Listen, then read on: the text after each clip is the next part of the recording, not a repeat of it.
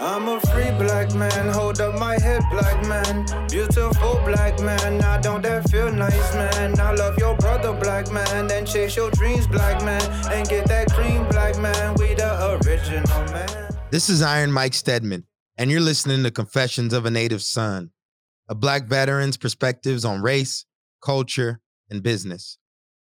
Today, I want to talk to you all about the black man's burden. And it's the weight of responsibility many of us carry as black men and arguably black women. And, you know, I've talked about on this podcast before, but one of the reasons that I felt that I didn't enjoy about the Marines or being at the Naval Academy at times was this weight of responsibility of like you're carrying the weight of your race on your shoulders at all time. And that, you know, how you perform, right? Like I can't perform just being Mike Stedman, right? I'm like Mike Stedman carrying the weight of the entire black race. So anything I do, any mistake I made is going to be judged, is gonna, how do I say this? Is going to be held against people that come after me. Because what you're really doing is you're setting the standard, you're setting the baseline in a lot of people's eyes. And the challenge with that is, you know, we all have strengths and weaknesses. We're all humans. And, you know, not all of us are going to be the next Martin Luther King Jr. or the next Philip Jones. Shout out to Philip Jones. You know, my guy Phil was an amazing Marine Corps infantry officer, performed at the highest level. He performs anywhere he goes in life, right? And he raises the bar, he raises the standard. But unfortunately, what comes with that too is that, you know, when people are used to like a Philip Jones and then somebody else comes in who's maybe not at the same level he's at, it can be held against them. And, you know, me leaving the Marine Corps and moving to Newark was kind of stepping away from all of that. Just the weight in general, right? Like it's just, it can be overwhelming at times, you know, because you're just trying to make it just like everyone else. You're trying to do the best you can. But, you know, your performance is you're watched, right? It's like the gaze. Some people describe it as like that white gaze, right? Where people are always like watching you and staring you and judging you, you know, and mistakes you make, which everyone is making, it's just amplified, you know, 10, 20 times more, even 100 times more, just because you're black. And so, you know, I get out of the Marine Corps and I moved to Newark and I felt like this was an opportunity to be around my people. And so that way, you know, I could just kind of blend in and be comfortable in my own skin, right? But what's interesting, and maybe it's the irony of life, is that I still feel like I carry the black man's burden here in Newark. And here's why. Because there's a lot of kids watching me. You know, young black men and women and children of color in general, not just, you know, African American, but Latino, you know, Puerto Rican, Dominican, etc. Right? We're just this big, giant melting pot. And, you know, what made me think about this, what made me want to talk about this on the podcast was last week I was at I took some kids out to dinner as part of our Thrive program. And Thrive is our entrepreneurship program we run here under Ironbound Boxing to teach kids how to bootstrap a small business, right? So you've probably heard me talk about it on previous podcasts. But one of the things that I always try to do beyond just kind of coaching and talking business is really get to know kids and understand, you know, what their motivations are. Why do they want to start a business? Learn about their backgrounds. And so we're eating some sushi and we're just kind of chopping it up. And I'm learning about, you know, a couple of kids that I'm working with. And, you know, one of them opens up about how she was in a gang in high school. She was telling me about gang life and everything. And I asked her, you know, well, what made you kind of go down that road? And also what allowed you to kind of come out of it? And one of the things she had talked about was, like many of us, you know, she was raised in a single parent home, you know, and was just real rebellious, and her dad was locked up. And, you know, she just kind of finding that sense of belonging, that sense of community where she was able to find, you know, being affiliated with this gang. And her brother's going through the program with us too. And so we're just kind of talking it. And then what ended up happening was, you know, her dad comes home from prison. And because, you know, he had been away, he didn't feel like he could really kind of step in and, really kind of tell her what to do with her life, right? Let the mom kind of lead the way.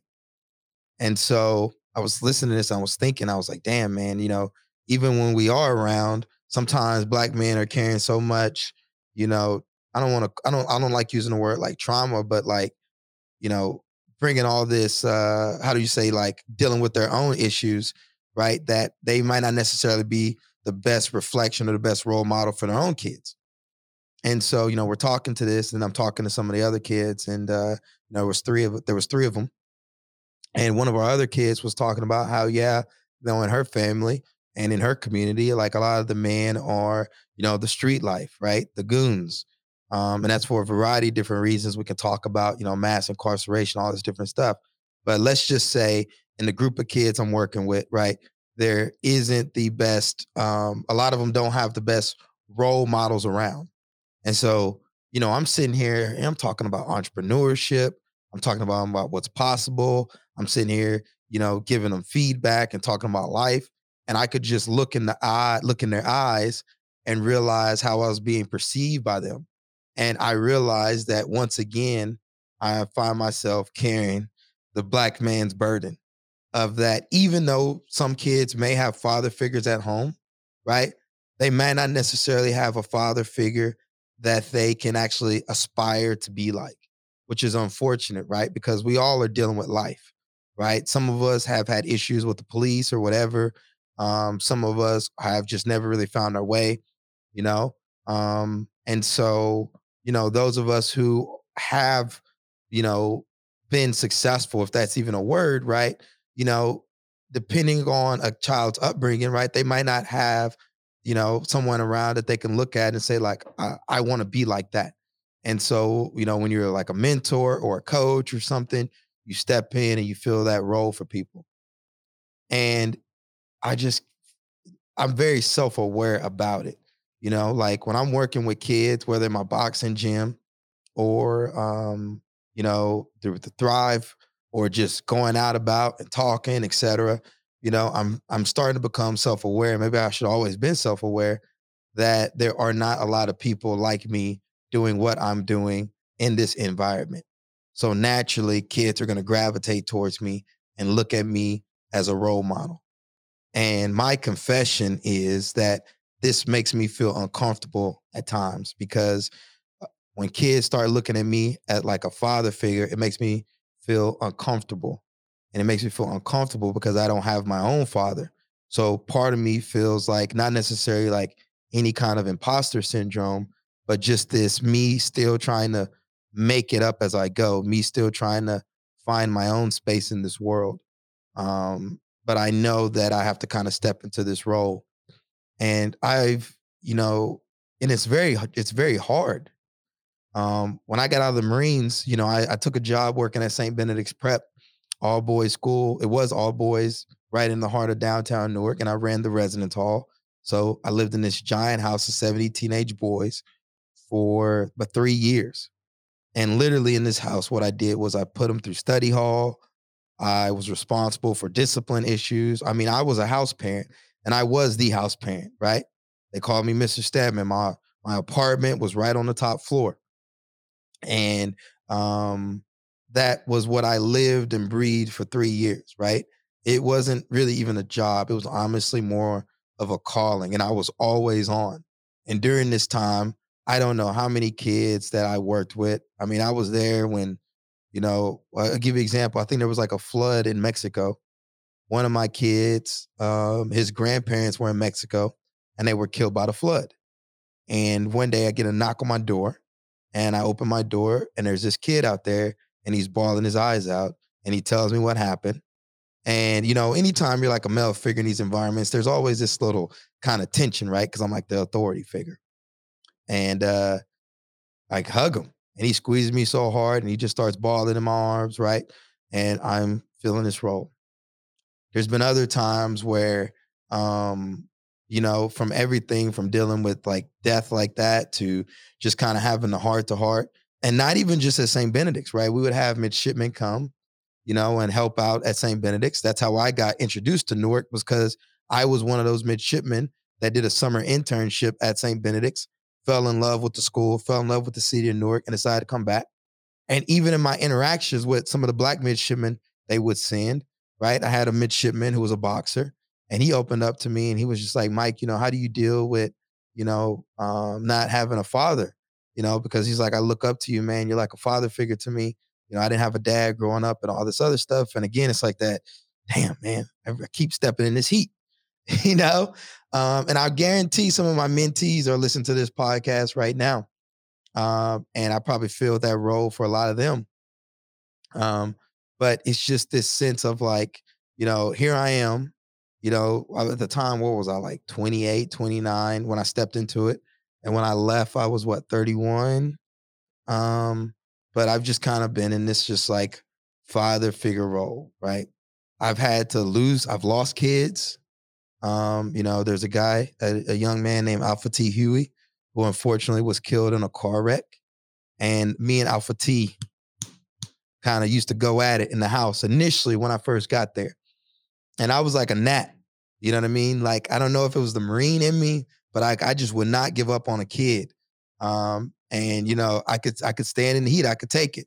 And a lot of times when you got to earn the respects from a lot of these kids to even engage with you, right? Newark is a very challenging city, right? A lot of these kids, I guess, have been very, I don't want to say standoffish, but they don't just give up trust regularly, let alone to black men who have, for whatever reason, personify men in their lives who've abandoned them or who haven't done right by them.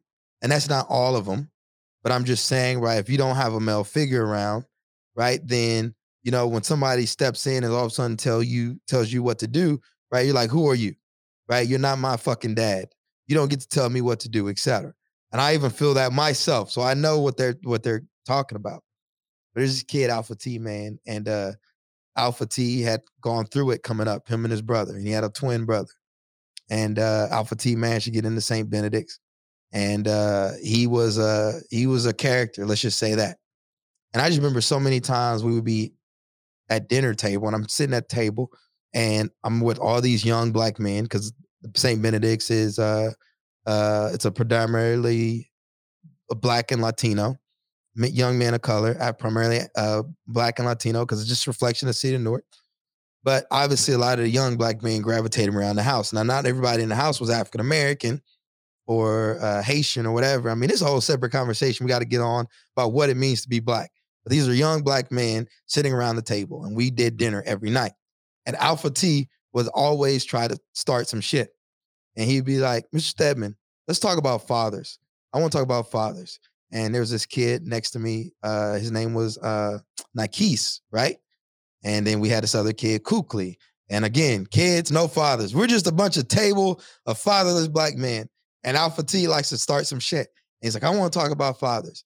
And he's like, Nikes don't have a father. And I want to know how it makes him feel or something along those lines. And Nikes would just kind of put his head down because I think part of it is that like people do get embarrassed about the fact of like, you know, you feel uncomfortable when people start bringing up fathers, you don't have one.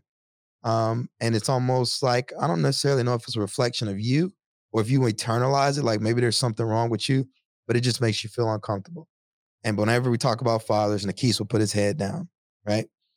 And they would just, you know, we would just kind of chop it up about what it means to be a black man. And, you know, I could just tell that it bothered him. Maybe that's why Alpha T would always express himself. But man, I worked on Alpha T, right? I would take him out to eat. Me and him would go to the diner. We would share books, right? I listened to this artist called Zach Hemsey. A lot of you all might know of him. Maybe you don't. But I would tell Alpha T I found out about Zach Hemsey. And so it was little stuff like this that we would share music kind of back and forth, right? And then just little stuff, you know, just building rapport. And by the time, like when I first met Alpha T was in the headmaster's office because he got kicked out of school. And right when I got out of the Marines, you know, the assistant headmaster or the headmaster at the time was like, Stedman, meet Alpha T. Alpha T was a knucklehead and, you know, I got to know him, whatever. But over time, I built rapport with him. And Alpha T ended up graduating St. Benedict's and Alpha T ended up getting killed in a car wreck. Um, and you know, I just remember when I found that out. Um, and you know, it's weird. It's like, cause you live in a house, right? These aren't necessarily your children, but you feel this responsibility towards them, you know, anyway. And it's like, how do you equate these kind of experiences? And sorry, I got emotional because I'm kind of processing it right now on the podcast. But, you know, I was a father figure for a lot of these kids. And I spent years in the house with a lot of these kids. And, you know, once they leave and they graduate, right, they're off in the world and you know, you still had that experience, almost like being a platoon commander. Like, you know, you were part of this unit for this one period of time in history. Um, but I think being in the house, being a house parent is a little different because like you really did feel like you raised these kids and, you know, you, we start moving on with life. You kind of get out of touch with a lot of them, but occasionally like they pop back into your life, you know? And there was another young man that popped back in recently and I hadn't had a chance to talk to him in a long time. And a lot of these kids follow me on social media, which is one of the only reasons really I have an Instagram is because I know kids are watching and that's how they communicate. I have a kid named Terrence, and Terrence was another one. He was part of a program called Beat the Streets. And he came out of New York City. And you know, he came to St. Benedict's on like a wrestling scholarship because that's what Beat the Streets does. They're really good with wrestling. And Terrence had gone through the ringer too. You know, I mean, everybody's got, I don't care if you're black, white, whatever. Everybody's, you know, life is hard for a lot of people. But for a lot of black men, young black men, it seems unfairly hard for a lot of them.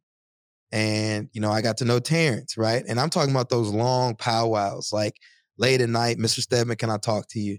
And then you go and you sit and chop it up and you're talking for 3 hours about life just through the middle of the night, you know, and he's telling you, you know, Terrence had a lot of issues with some mental health. You know, he had tried to kill himself and all this other stuff. And he's opening up to you about it. And, you know, how we end up having to go to like a medical facility and saw this other stuff, right? But really, really impressive young man. And I really had a soft spot in my heart for him. And the other thing is, Terrence is like a beast, right? You know how like you see like a professional athlete, Division I athletes, right? Like that build. Well, that's kind of like, that's his build as a wrestler. And so anyways, right, I see Terrence at a boxing match a few weeks ago because one of my mentees who's at the Naval Academy, he was competing. And he actually went to the Naval Academy with us.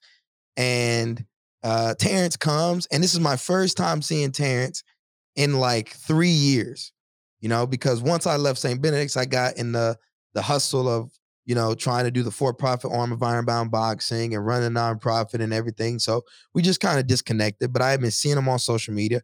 We haven't talked. And I see Terrence, and man, he just gives me a hug, and we're so happy to see each other. And then we start talking, and then Terrence once again opens up about how I was like a father figure to him. And, you know, I'm just like, damn, here we go again.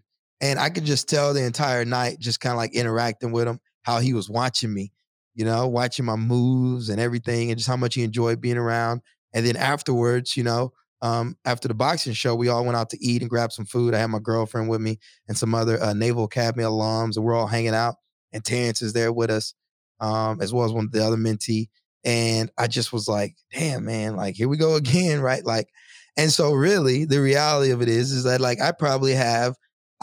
God knows, I have no idea how many mentees I have out there. And I have no idea how many mentees I have now, given Ironbound Boxing and me just being in the gym coaching. And it makes me wonder, right? Like, I was talking to one of my board members about this of, you know, and obviously if you're a successful black man, white America, black America expects you to be that role model to whom much is given, much is expected. But sometimes I wonder, right, for white people, do you carry the same obligation that many of us feel as black men to our people, right? Like, if you're a white person and you see a poor white kid Does it hit you in the soul? Does it hit you in the spirit? You know, when you walk through a neighborhood where a bunch of people are living in abject poverty, right? Do you feel this innate responsibility to do something about it in your business, in your life, right? Do you go out of your way to mentor these young kids to show them what's possible and to improve their economic and social outcomes? And you don't have to necessarily answer the question. I just thinking out loud about this. Like, do you all feel this? And I made this comment. I asked someone close to me whether they felt like this white man's burden. He's like, no, you know? But for us as black men, right? Like, I don't know. And I've said this before, like, you are a special type of black person in my mind if you can be okay with the majority of our people, young men and women, living in abject poverty, being stuck in a cycle of mass incarceration, right? And not having the same economic opportunities that many Americans have for whatever reason. And this is where I feel this responsibility for me and the work I do at Ironbound Boxing and even Ironbound Media, because I create so much educational content, to lift as I climb. And I try to do it in the best way I can, in a very authentic way. But it is a challenge because the eyes, right? Just as there is a white gaze, there is a black gaze. And when you're living up to the expectations of others have of you, you are even more worried to fail in front of them because you know the standard that they have, that you hold in their eyes, and the obligation you have to fulfill it. And it's challenging and it makes me feel uncomfortable. And to be honest, I can't tell you whether I'm more uncomfortable in the white gaze or the black gaze, or does it even matter? To be honest, because at the end of the day, this is all just kind of made up, right? It's all make believe. Are these things really real? You know, race and color and all this other stuff. But I speak from the perspective of a black man because a lot of times I just feel like in the media we have today, right, it's very surface level, right? It's not deep, right? And I want to go deep, and, you know, I want to speak about what I am experiencing and think through some of this stuff, you know, and even being an entrepreneur, right? Like, you know, other black entrepreneurs look up to you. You know, like they're looking up to you, they're reaching out to you. Every time you step on stage, you know, when I won that $25,000 check from the Street Shares Foundation in 2019, Mike Lloyd called me from Dope Coffee and said, Mike, you have no idea how good it felt to see you standing up on stage with that check. And it's just like, I guess a lot of times people just don't see black entrepreneurs winning per se, or at least the ones in their own immediate circles. And so when one of us wins, all of us wins. And so many other people said, you know, it's like, that's a Rochester Bannister moment. There's a Rochester Bannister moment for a lot of people in my network. It's a Roger Bannister moment for a lot of black veterans, because they're like, oh, I see Mike Stedman doing it. That means I can probably do it too, right? I just showed people what is possible. And so now even for adults, you're carrying that, right? And so for kids, for adults, man, you're just carrying this fucking pressure. And now though, rather than like cower from it, I'm leaning into it. Now the kids make me feel uncomfortable, right? But I still show up to the gym every day. I show up to that heat every day. I show up to thrive, you know, every day. And I give my authentic self, and I give my heart and soul. But again, the self-awareness is like, oh my God, these kids are looking at me as this role model. I'm still figuring it out. I'm still making the sausage. You know, my life at times is like the Wizard of Oz. I'm just pulling a bunch of strings. But I gotta keep showing up, man. I gotta keep doing the best I can with what I have. And those are just some of the thoughts that are on my mind. So I don't know. What do you guys think? What do you guys think about the black man's burden? Do you feel it?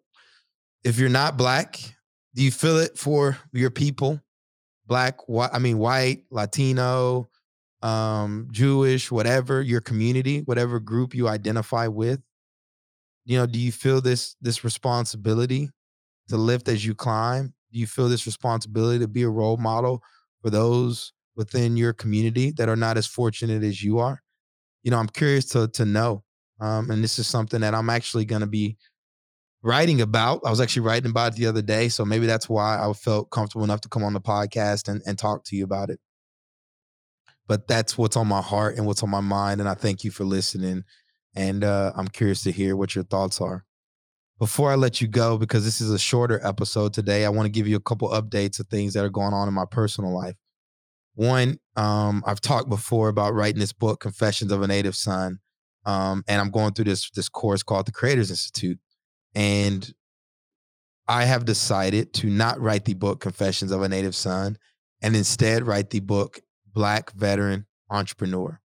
And one of the reasons I've chosen to do that is this is my first book. Entrepreneurship is very fresh on my mind. I read a lot of stuff. And I've actually stopped reading entrepreneur books and just started writing everything I know and getting it down on paper.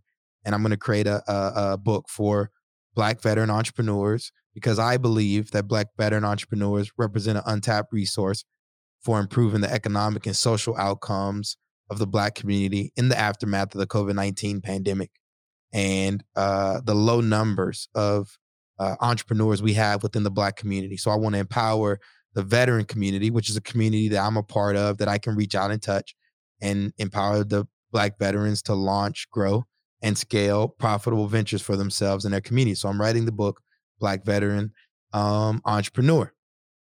And, for your first book, right, everybody tries to put all this pressure on it, but at the end of the day, right, you just need to get some, I won't say you need to get something out, but, I plan on writing multiple books and I need to make this first one as easy as possible for me. And writing Black Veteran Entrepreneur is a lot easier than writing Confessions of a Native Son, which is essentially like the Souls of Black Folks 2.0. So appreciate y'all being part of that journey with me. And for my next episode, I'll probably talk about Black Veteran Entrepreneur and some of the stuff I'm thinking about for that. In addition, I am writing every day. I'm writing for the book, and then I'm also writing for Hoover Institute.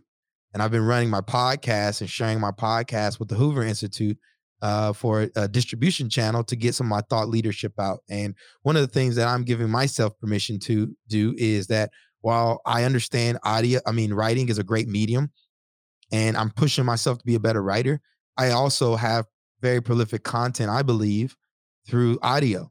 I produced an entire series called Black Entrepreneurs Survive and Thrive, where I talk about the resilience, grit, and determination of Black entrepreneurs and the role patient capital plays. And so I decided to go ahead and share that with the Hoover Institute. And, sometimes, right, like even for me, self-awareness, I don't want to pigeonhole. I don't want to say I pigeonhole myself, but sometimes I think for us as Black people, it's like, why are you always talking about race? Black this, Black that, whatever. But part of it is also this kind of dog whistle branding that I talk about in my business of I'm going after certain people's attention. And if I don't put it on front and center, I may or may not get their attention, right? When I told someone I was writing a book, Black Veteran Entrepreneur, their immediate response, oh, that's a terrible title. Nobody's going to read that book. And I was like, it's not for you. See, that's what a lot of people fail to realize, right? It's not written for you. I don't care if 10 Black veteran entrepreneurs read the book and launch a venture, right? I am doing what I set out to do, which is to positively impact my community. And now every time a Black veteran entrepreneur reaches out to me for help and guidance, I'm able to hand them this asset and say, read this. This is made for you, for us, by us, and it's going to have agency in it. One of the things that even led me to podcasting in the first place was because when I launched my ventures, I was reading all these business books, marketing, branding, category design, et cetera, and I never saw a Black author. All the books I saw were of the come up, the rag to riches story, like a 50 Cent book or whatever. But like if I grabbed a book on, how to execute a go-to-market strategy or something, right? It's very rarely by a Black author, if any. And I started to explore this idea, well, maybe I can channel through the noise by creating podcasts and treating podcasts like books and be the Peter Drucker of podcasts and create educational content that I can send to my community, because there's a whole variety of reasons why Black people represent less than 4% of the publishing industry. And God knows how many of those fall under the, the business literature category. So there's all this stuff. So again, if I don't put Black front and center on a lot of these things that I'm talking about, it might get lost in the noise. And I am being very open and honest about my goal in life, which is, again, you've heard me say it multiple times on this podcast, to lift as I climb. And the community I'm focused on primarily is the Black community and improving the economic and social outcomes of the Black community. And I'm also focused on improving the economic and social outcomes of the veteran community. But I live in Newark, New Jersey. I live in Chocolate City. I see Black kids on the corner all day, every day. I see the poverty that my people live in Newark, as well across the country. Insert Detroit, insert Cleveland, insert all these places. And if not me, then who? And so I appreciate you all for tuning in. I appreciate y'all for supporting the cause.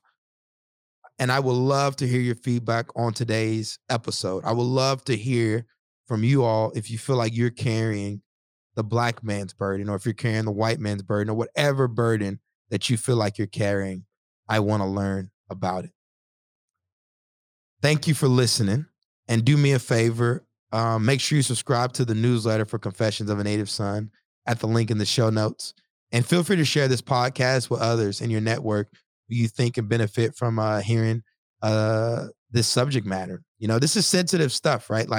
And again, I'm trying to do more monologues. I'm doing more monologues. And I'm talking about some deep stuff. And I also want to hear what topics you would like me to address on the podcast as well. I really appreciate it when y'all listen and y'all text me or y'all shoot me an email. It lets me know who's out there and how you're perceiving the content. But I would love to hear from you. So shoot me a text at 832-284-1045. I'd also like to acknowledge our sponsors for today's show. First, I would like to acknowledge my organization, Ironbound Boxing, a nonprofit based in Newark, New Jersey, that provides free amateur boxing training, entrepreneur education, and employment opportunities to Newark youth and young adults. To support the cause, you can visit our website, ironboundboxing.org, and make a donation today. And I am working on this Courage Academy, the Ironbound Courage Academy, to bring innovation and entrepreneurship and a sense of agency right in the heart of downtown Newark. So expect more information to come out on that soon. But in the meantime, go to our website and click the tab at the top to learn more about the Ironbound Courage Academy. I'd also like to acknowledge Dope Coffee, a lifestyle brand that pairs urban Black culture with innovative product offerings in the coffee industry. We're not a coffee brand for Black people. We're a coffee brand that seeks to elevate Black culture through a lifestyle of premium coffee and candid conversation. As an investor and advisor, I couldn't be more proud of Mike and Michelle and Stace, as well as the rest of the members of the Dope Coffee team. So please head over to realdope.coffee, place an order today, and show them some love. Until next time, everyone, peace, love, and have a great rest of your week. Do it. I'm a free Black man, hold up my head, Black man. Beautiful Black man, I don't that feel nice, man. I love your brother, Black man, and chase our dreams, Black man.